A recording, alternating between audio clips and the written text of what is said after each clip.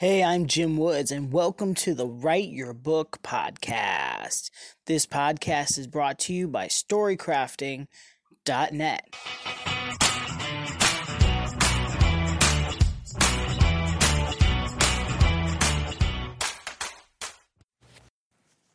Hey, how's it going? Hope you're doing well. Christmas is just around the corner. The holidays are in full swing. And I hope the writing is going well for you. Because of this time of year, I think it's fair to assume you're probably crunched as far as your time goes. So today's episode, I want to talk a little bit about how you can write your book in a very limited amount of time. The first thing you really want to do is plan ahead. I know this is hard. I know this is challenging. But this is a struggle you're going to face as you're writing a book. It's inevitable.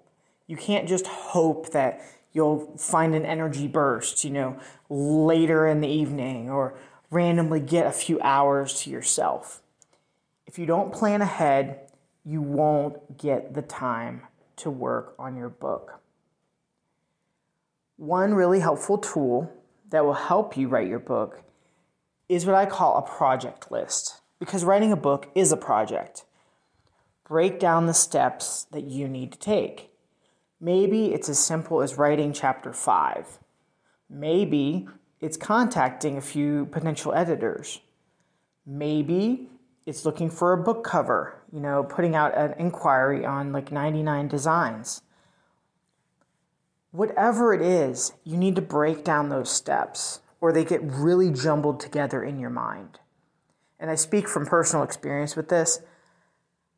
I made a mistake thinking I had lots of clarity and that I was going to be able to work on 2 books at the same time, one fiction, one nonfiction. That was a mistake.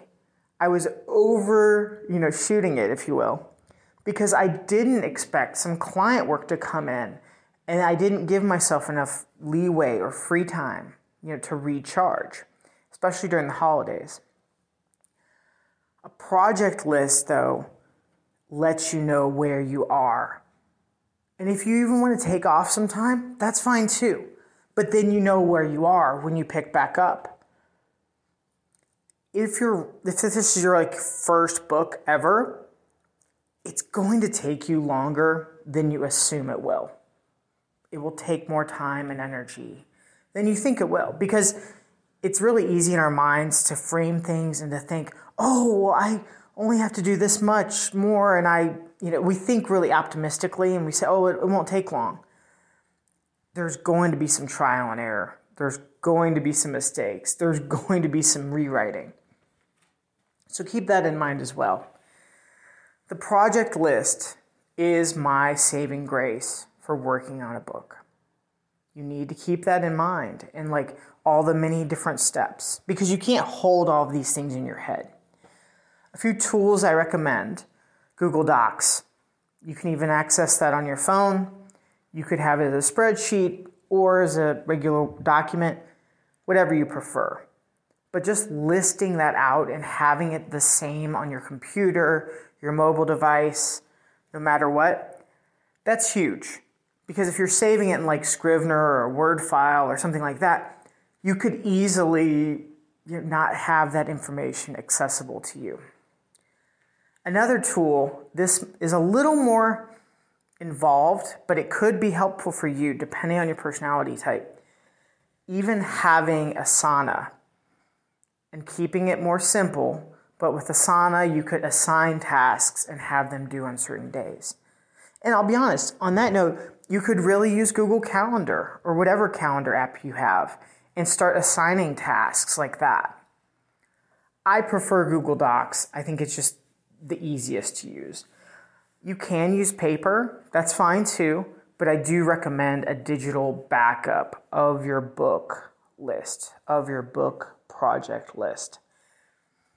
I hope this helps you out as you are reaching this new year. 2021 is just around the corner, and that's a good thing. but let's also do our very best while we're still in 2020, right? Thank you so much for listening. If you need any help with this, just fire me an email, jimwoodswrites@gmail.com. I'd be happy to talk with you, to share some more tips. I offer coaching that's very affordable and very effective. Thanks again for listening, and have a good one. I'll see you next time.